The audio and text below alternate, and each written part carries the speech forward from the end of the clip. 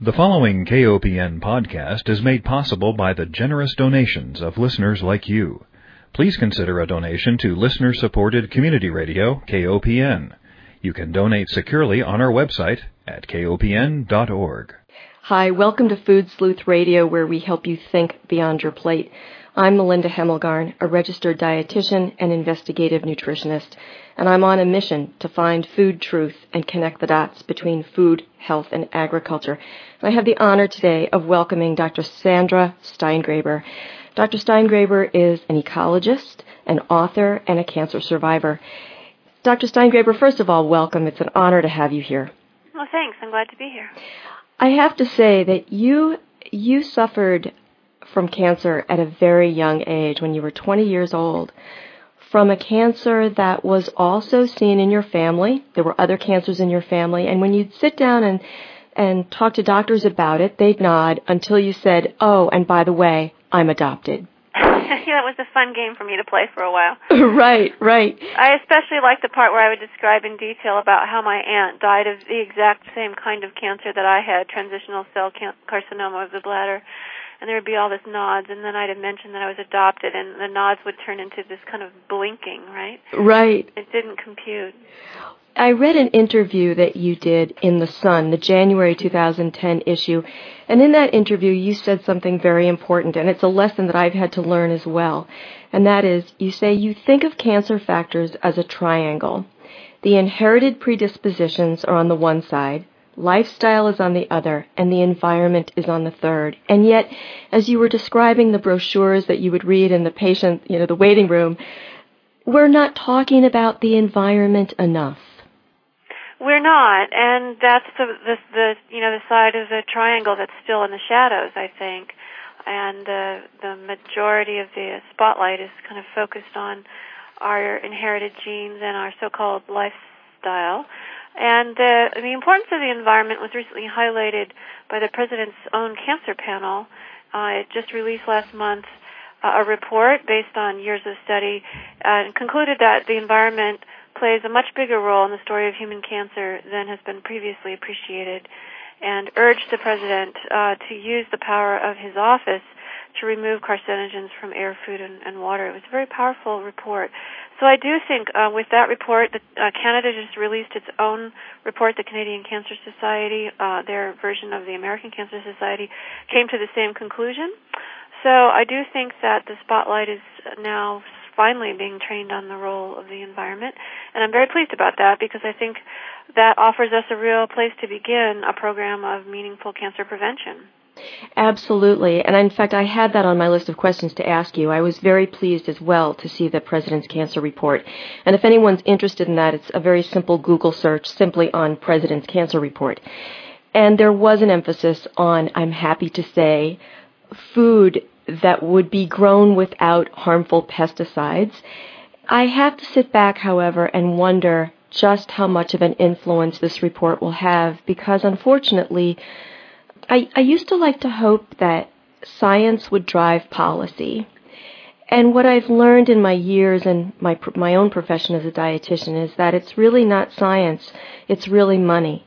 And I don't know how to solve that problem. Well, I think that money and science are all in the mix, certainly, and it is not clear to me whether the President's Cancer Panel report, the recommendations, which include pesticide-free food, it's not at all clear whether those recommendations will be implemented.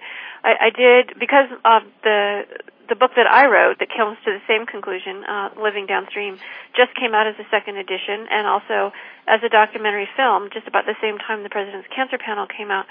I was invited to brief Congress on the results of the report, so I did a congressional briefing to staff, both the Senate and the House side, in late May, and then met with White House staff to also discuss the report. And there was a packed room for the congressional briefing and standing room only, a lot of excitement and interest and questions.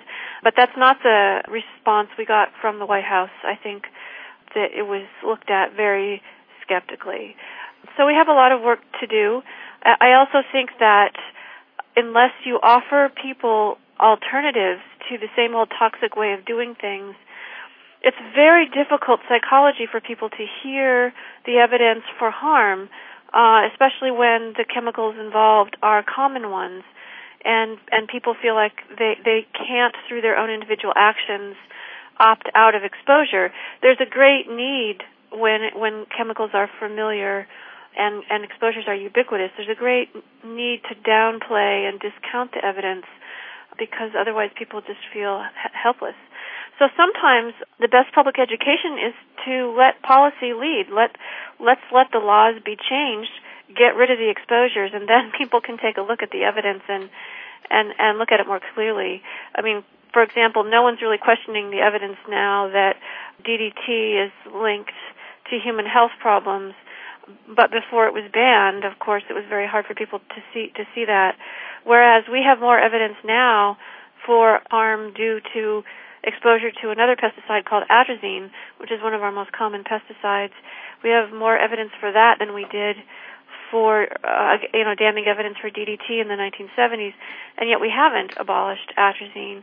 And it's very hard for people to, people are very much more ready to accept the evidence for DDT, which they're not exposed to anymore directly anyway, and they're less likely to accept the evidence for atrazine. That's not a difference of science, that's a difference of psychology, I think. Yeah, I agree with you. Speaking of atrazine, I like to follow the agricultural news services, and there was one, the Brownfield News Service, and there was a front page story. Literally, the headline was celebrating 50 years of atrazine. Oh, yes, I know the one, yeah. Yeah, and I actually commented online about some of the science that had disproven why we shouldn't be celebrating. But many of the farmers or the farming community receives so much literature from the agricultural chemical companies that is very convincing that we can't possibly grow food without these substances. And yet, I really like the way you approached that topic in your book, Living Downstream. You approached it from the two arguments that are often given to us when we say, no, we've got to move away from these harmful chemicals. You approached it from a yield standpoint, and you approached it from a price standpoint. Do you want to talk about that? Sure. I think that, a lot of the critique of organic agriculture is kind of outdated, actually, and yet these arguments are repeated over and over again. And one of the kind of common arguments I hear a lot is that we can't embrace organic agriculture because people will starve to death. We have to keep boosting yield because we have a growing population. And so if you take a look at the data, that argument may have had some merit to it when I was a kid, in the 1960s or 70s. But in fact, organic agriculture is not practiced in the same way my great-grandfather farmed. It also has evolved, and although the research and development dollars are not matched by chemical agriculture, we know a lot more than we used to about how to control pests using biological pest control methods rather than chemical ones. And so at this point, both the evidence in the United States and Europe show that yields for farmers are on par with conventional ag or very close to on par.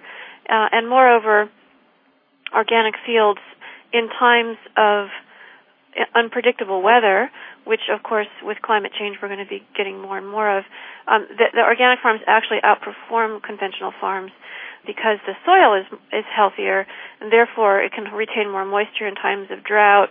It doesn't erode so much in times of flooding and so forth. And so over the long haul, then, organic agriculture is competitive and offers high yields and high profits to farmers and leaves the soil in better shape. So it's not this terrible choice of, either not using the chemicals or somehow all of us starving. Mm-hmm. So that's the first thing.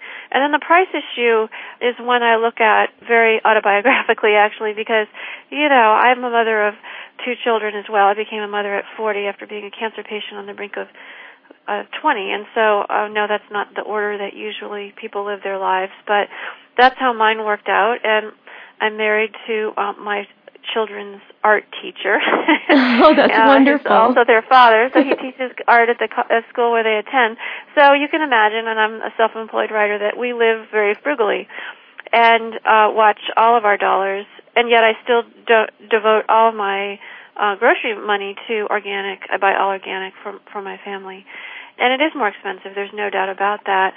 Now, when you look at it from a cultural point of view and a whole kind of a larger macroeconomic point of view, it's not at all clear that organic is more expensive because, in fact, a lot of the cost of conventional agriculture is not reflected in the price that goes through the cash register.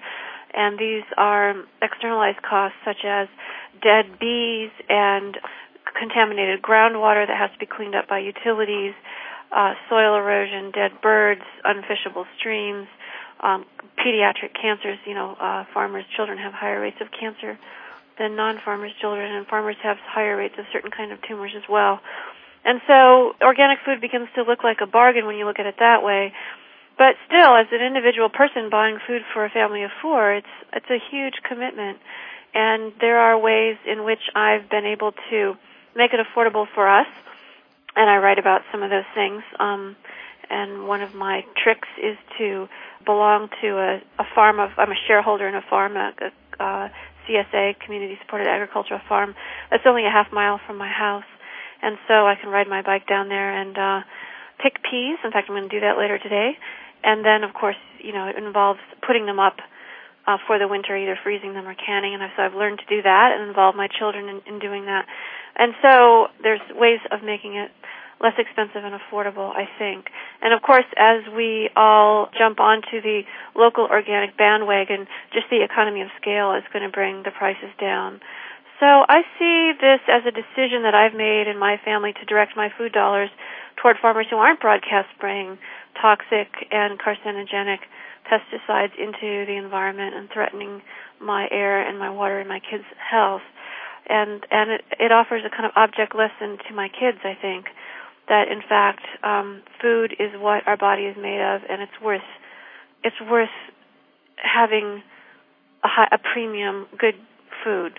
Mm-hmm. Food. We don't necessarily we wouldn't buy the cheapest car because it wouldn't be safe. Nor do we buy the cheapest food. Exactly. If you're just joining us, we're speaking with Dr. Sandra Steingraber.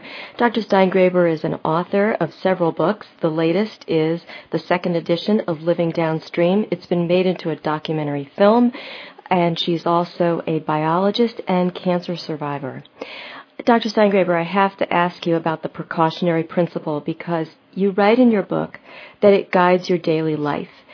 So I'd like for you, if you would, to describe the precautionary principle and then explain what you mean about how you use it to guide your life. There are a lot of different definitions of the precautionary principle.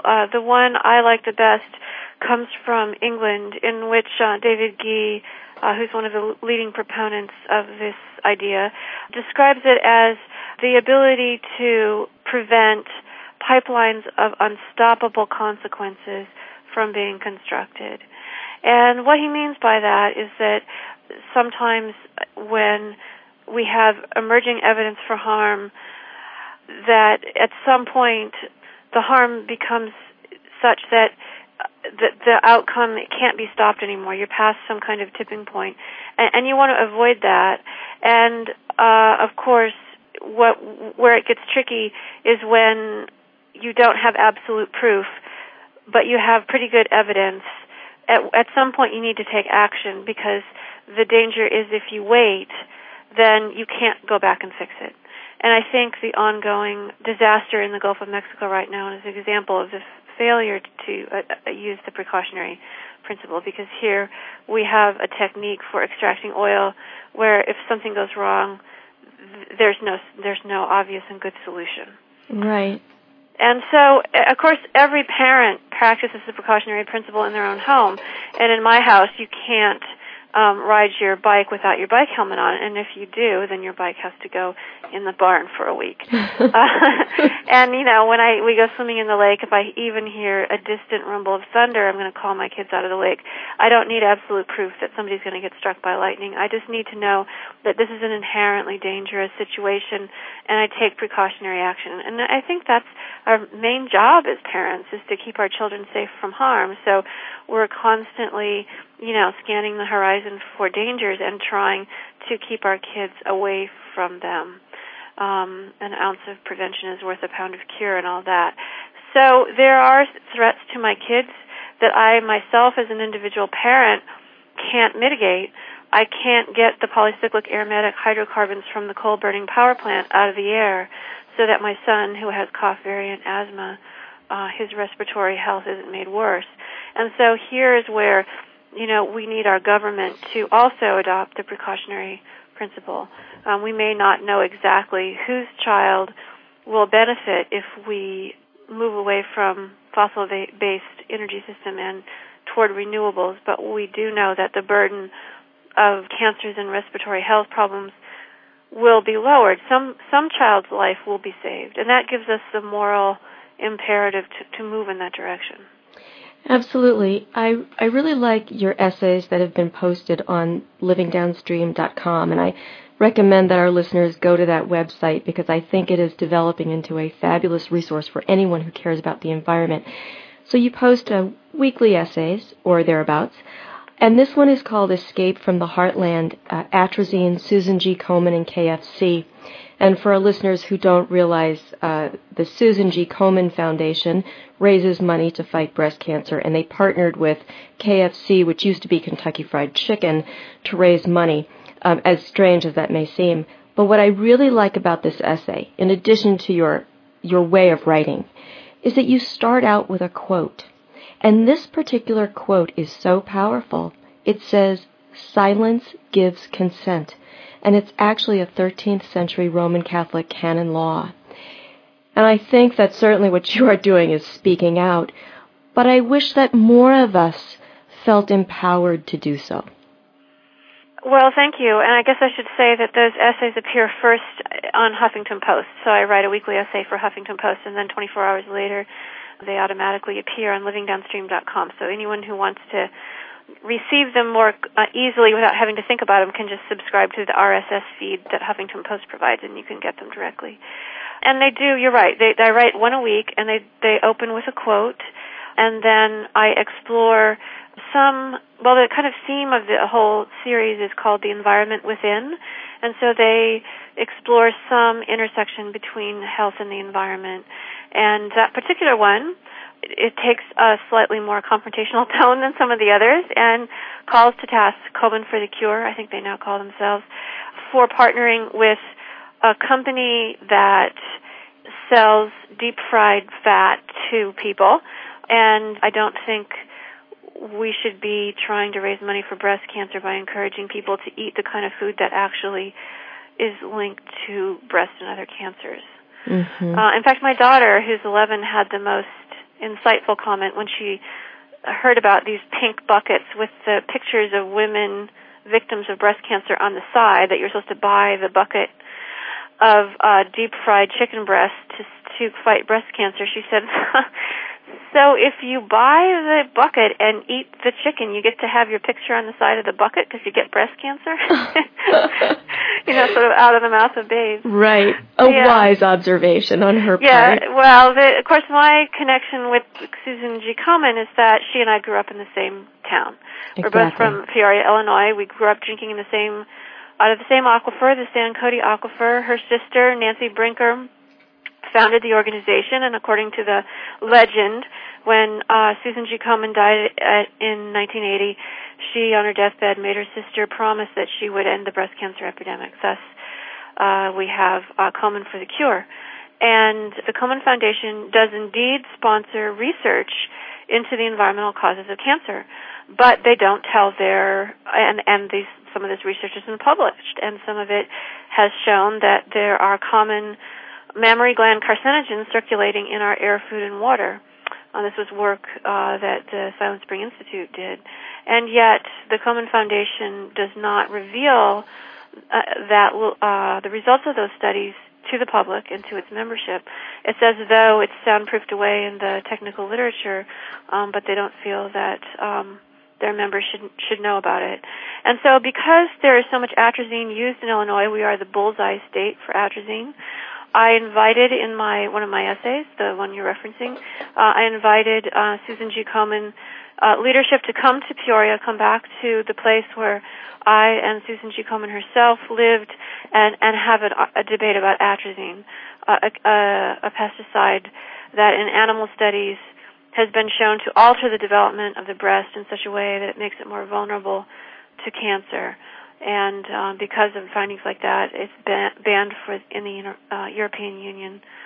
So we in Peoria area and Central Illinois in general are struggling with exposure to a possible breast carcinogen. And it seems to me that Susan G. Komen Foundation, Komen for the Cure, should be out front in having this conversation. So it's an open challenge and an open invitation from me to them to do this, and I will meet them in Peoria anytime they want to come there and have this conversation.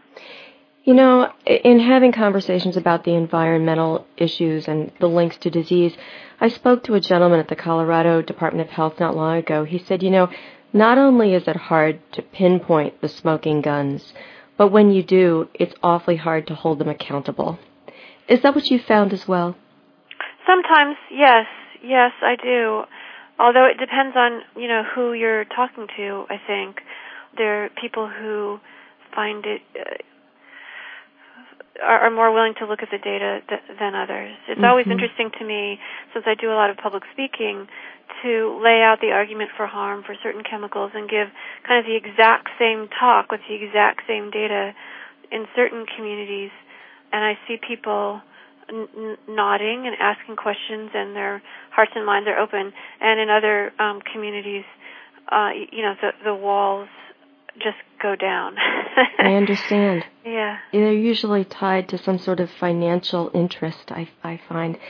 Not always, though. You know, I think there is this kind of, people don't want to feel helpless. There's a big psychology to this. And so even if they have no financial ties in this, if they feel like they can't, you know, they can't buy bottled air, so if I'm going to talk to them about these microfine particles in air and coal-burning power plants, or the mercury that comes out of coal-burning power plants and is infecting the fish, then the only thing that they can do is give up eating fish. You know, and they don't want to do that, and why should they do that? So it becomes very hard to really to just hold that evidence and look at it objectively. Right now in upstate New York, we're in the fight for our lives against drilling for gas in shale, which is a very unconventional kind of drilling. I don't even think drilling is the right word for what they do. It's called slickwater hydrofracking, and it involves drilling sideways through a layer of bedrock, exploding it, and then pumping the rubble full of toxic chemicals, which some are biocides, some are surfactants and things that make the water slick, to hold the cracks open so the bubbles of methane in the bedrock can flow up a pipe. And then, of course, all those toxic chemicals are left down there under the ground. And so there's lots of money to be made, and people are, you know, leasing to gas companies. And then there's this evidence that it may contaminate our water. It certainly, even without an accident, will contaminate our air because it requires 1,000 different tanker trucks for every well. So all these diesel trucks are, you know, will fill the roads. This is already going on in Pennsylvania, but we haven't started doing it yet in New York. And so there are some people who see that this is just inevitable, and so turn their faces away from the evidence for harm. And then there are others who take a look at the evidence and feel, you know, their hearts are just lit on fire with wanting immediately to move toward wind and solar power as a way of not needing to drill the earth for the last wisp of fossil fuel. And it's really interesting to see that kind of psychology play out for people.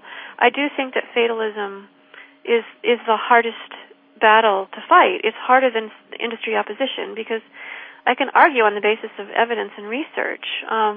But if somebody has already given up before they've even fought because they just feel like it's too late or there's nothing they can imagine doing that's sufficient for the cause, it's a kind of conformity that I really can't fight against. I so understand. I think that's an excellent point.